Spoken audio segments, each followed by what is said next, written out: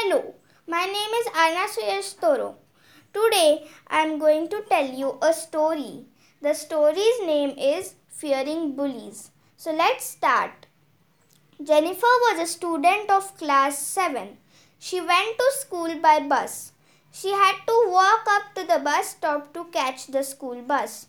One day she was getting late for school. She ran to the bus stop to catch the bus.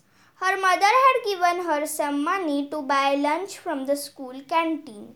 Suddenly, someone pulled at her school bag from behind and said, "Hey, why in a hurry?" Jennifer did not respond.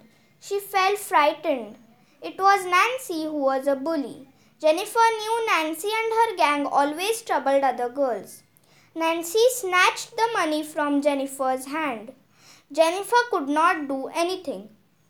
The school bus soon arrived at the bus stop. Jennifer boarded it and reached school. Jennifer remained sad and frightened in the classroom. Jennifer thought, "Nancy snatched my chocolate last month. I was scared of telling anyone about it. But now I will have to bring it to the notice of my teacher." So, with a determined will, Jennifer decided to complain against Nancy's bad conduct to the teacher. Lost in thoughts, Jennifer did not realize that her teacher was calling her. The teacher noticed Jennifer's behavior. She came up to Jennifer and said, "Is there anything wrong, my dear student?" "Yes, madam," answered Jennifer confidently. One of her friends also joined her and told the teacher about Nancy and her gang's bullying nature.